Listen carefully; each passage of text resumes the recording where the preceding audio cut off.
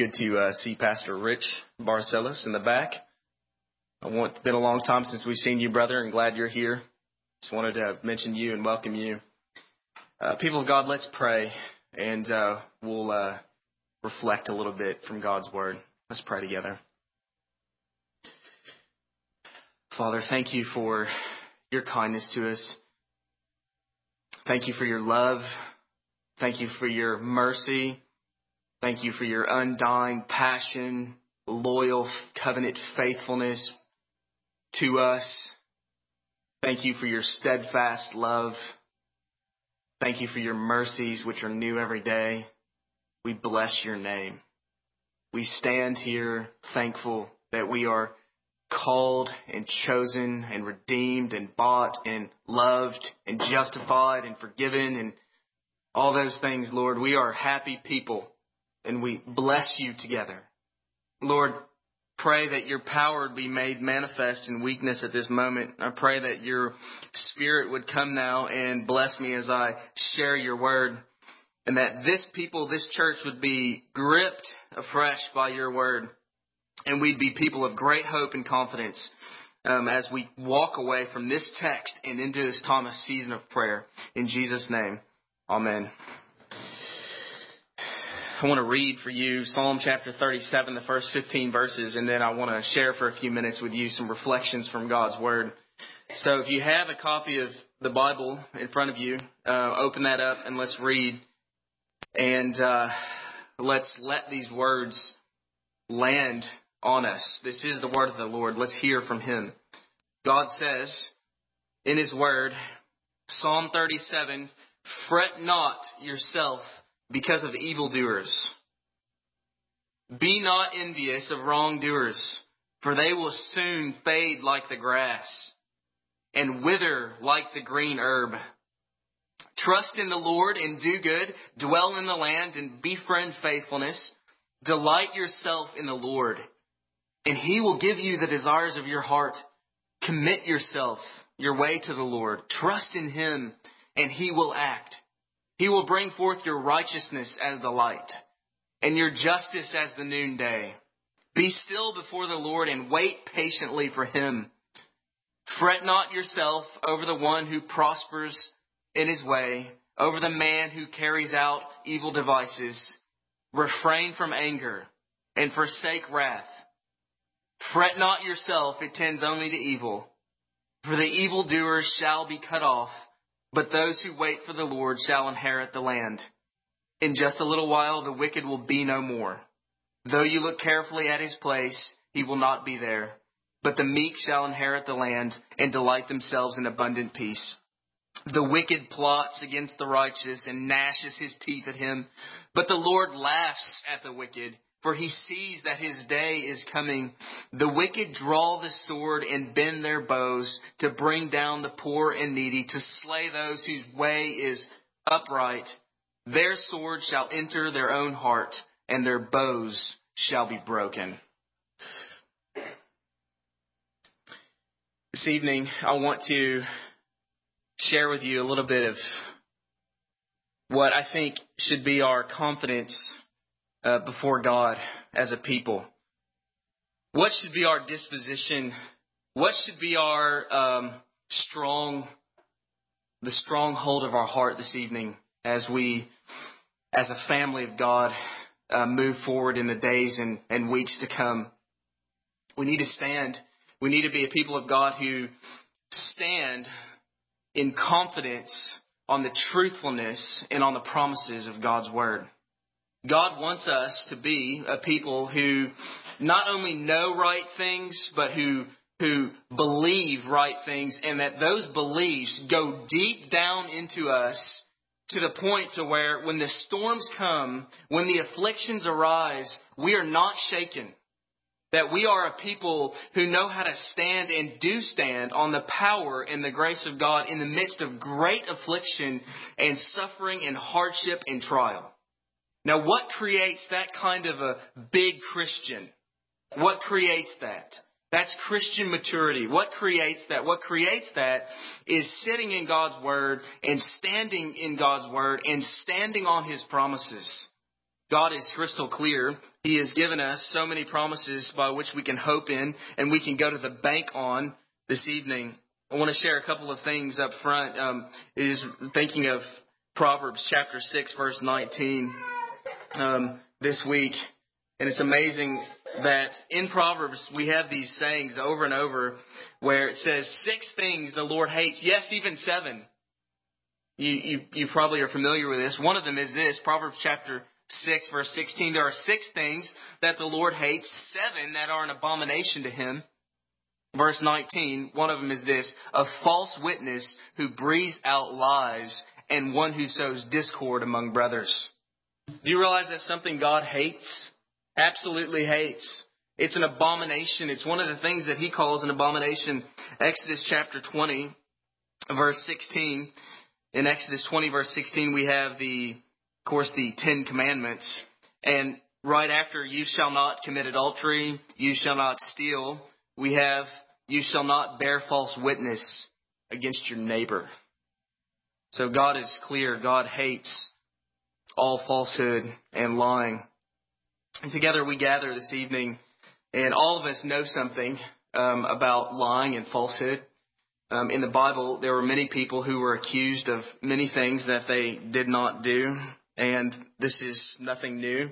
It's a tactic of the devil. He's quite happy to do this. In fact, he will do this from this day forward and forever. The devil will seek to tear apart all of God's people. I mean, you can just bank on that. It's going to happen. If it hasn't happened to you in an egregious way, it very well may happen. None of us have any promises of being safe. The Christian life is not a life of safety. The Christian life is a life of, in many ways, martyrdom, death to self. And that death comes in a multiplicity of ways. And one of the ways in which that death comes to us is suffering for the name of Jesus and for the sake of the gospel. And that suffering is very painful at times. The Christians and the Christian community becomes in many ways a target for the evil one who will use loose lips and lying tongues to destroy God's people, to destroy God's work, to destroy God's church. You know, the Bible talks about life and death being in the power of the tongue. I mean, one word, one ill-spoken word, one falsely spoken word can set ablaze a whole forest. It can create so much damage and discord. And many people in the Bible suffered under false accusations. If you think about David ran for 12 years, was in hiding. David ran from Saul, who accused him of trying to dethrone him. And for 12 years, David was on the run. We think of Moses, the very people of Moses, after 80 years of faithfulness, after 80 years of fidelity, the people turn on Moses and they accuse Moses of having led them out into this wilderness to let them die. After that track record of faithfulness, people turned against him. Of course, Joseph is a clear example. Joseph was accused of raping Potiphar's wife, and Joseph was greatly maligned, and Joseph had to walk a long, lonely, tired, hard road of affliction for years. And yet God was with him all the way. And as my wife was reminding me this week, it's amazing how Joseph was imprisoned even, was taken to a great degree of affliction. But the story didn't end there. The story didn't end with Joseph in prison. The story ended with God's faithfulness to Joseph and His grace and kindness. And then, of course, the quintessential example is Jesus. I mean, Jesus, of all people, was considered the man of sorrows. He was acquainted with grief.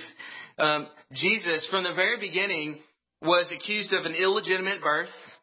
Jesus was accused of being a drunkard as He ate with tax collectors and sinners.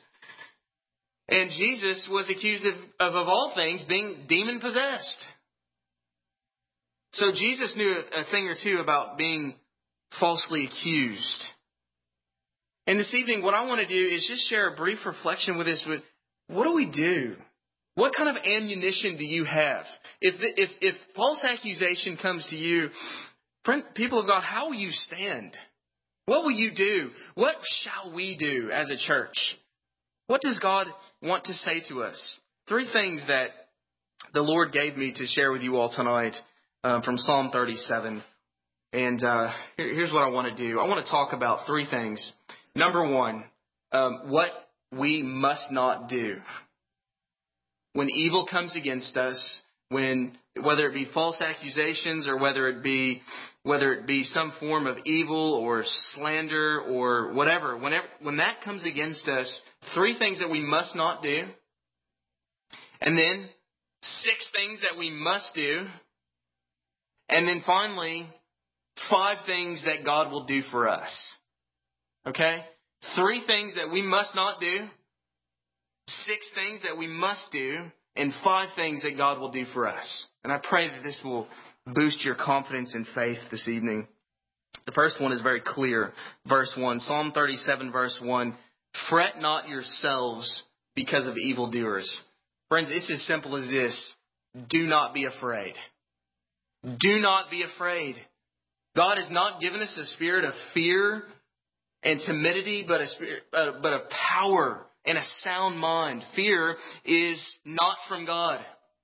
Fear is never appropriate response. It is so easy, isn't it, human nature for us just to be afraid.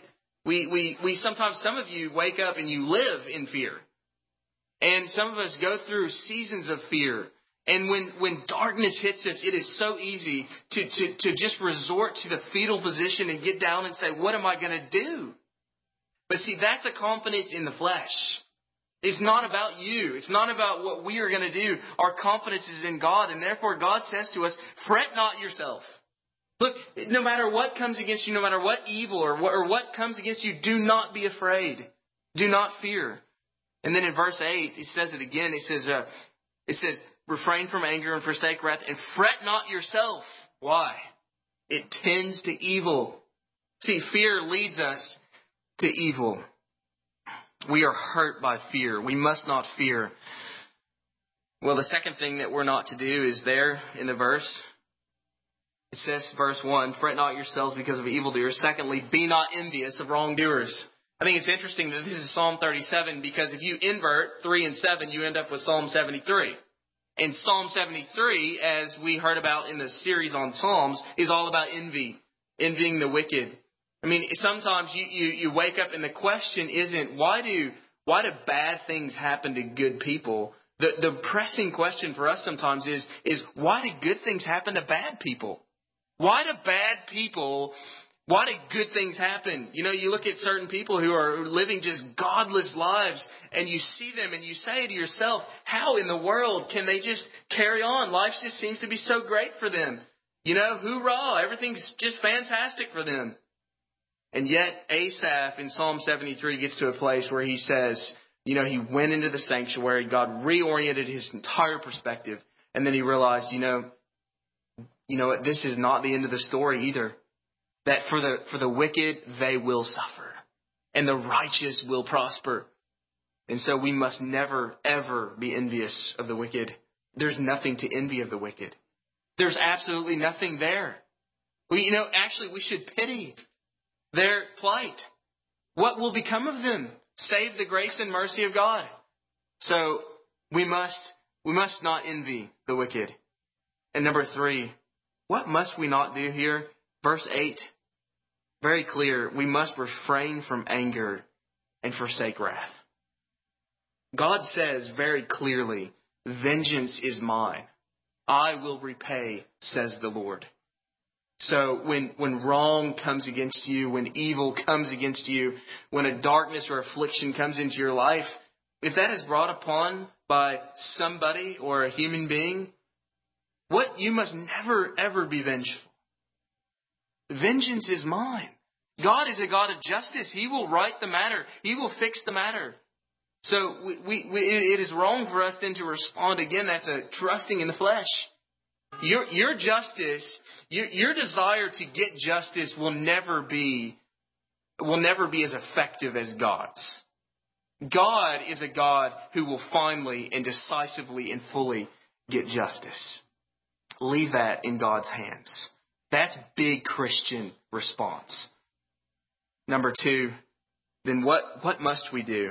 Well, I love this. This text is just beautiful. Verse 3, trust in the Lord and do good. Dwell in the land and befriend faithfulness. Trust. Isn't this it? We start from a young child, we grow up singing trust and obey, for there's no other way. Trust and obey. Life, the Christian life is an ongoing life of constant trust. Trusting in the Lord.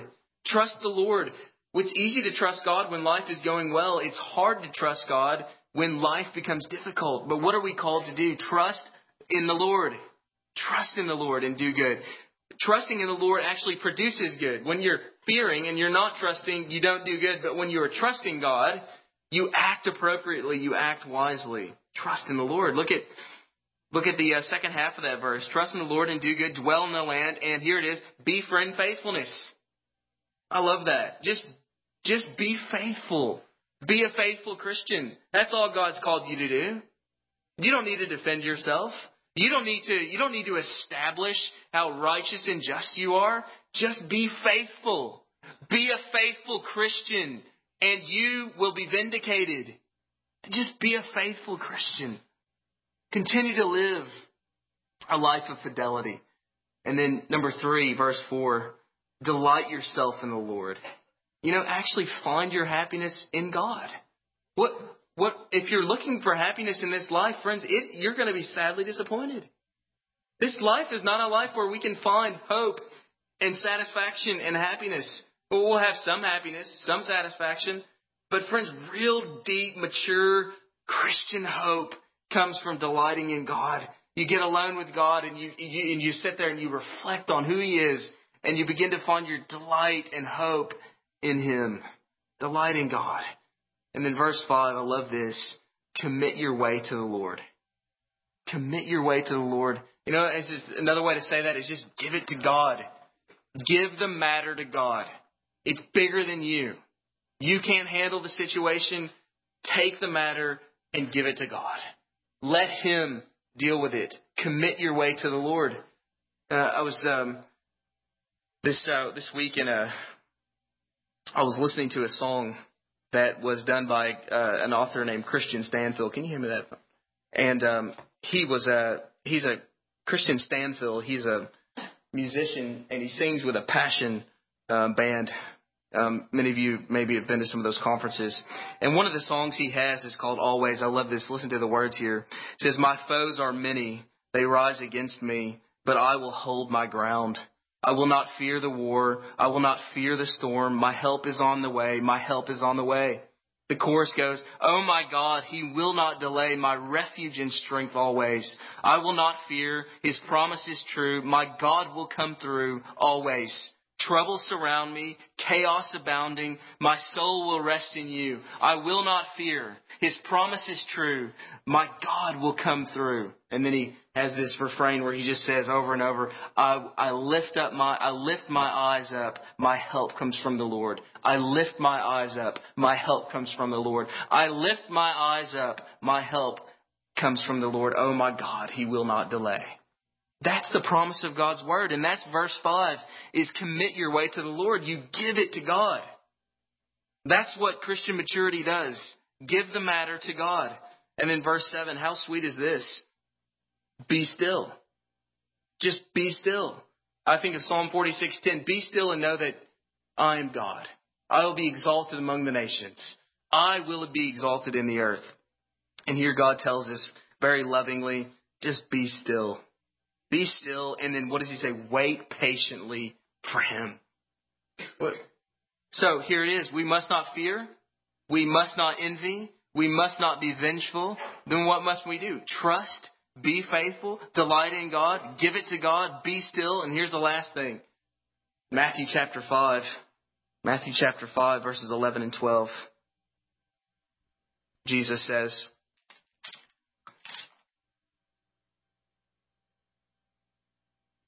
blessed are you when others revile you and persecute you and utter all kinds of evil against you falsely on my account. rejoice and be glad. For your reward is great in heaven, for so they persecuted the prophets who were before you. That's so perplexing. In one sense, that's a very perplexing thing. Can you imagine that Jesus saying actually to rejoice and be glad when people persecute you and utter all kinds of evil against you falsely? Is that your default reaction? When people utter all kinds of evil against you falsely, is your default mode to say, I rejoice? I'm glad. But see, did you realize the radical nature of what the Bible's calling us to? And here again, we have in Psalm 37, rejoice. We are to be glad in God. We are to rejoice that the matter that God has counted us worthy to suffer for His name. And we shouldn't expect anything less than suffering for His name. And you know what? That's an indication that you're a Christian. When evil is spoken against you, when persecution comes, when suffering comes, that's just indicative that you're a Christian. And that's good news. So rejoice and be glad. Now, here's the hope. When these things happen against us and these things take place, what's our hope? Our hope is that God will do something, right? So I'm glad this Psalm 37 doesn't just say what not to do and what to do. I'm glad that Psalm 37 comes along and says, look, listen, what God will do for us. Psalm 37 says, verse 4, delight yourself in the Lord, and here it is, and He will give you the desires of your heart. Promise number one.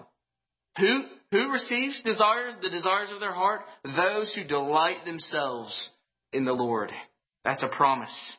Verse 5, here's the second promise. Commit your way to the Lord, trust in Him, and what will He do?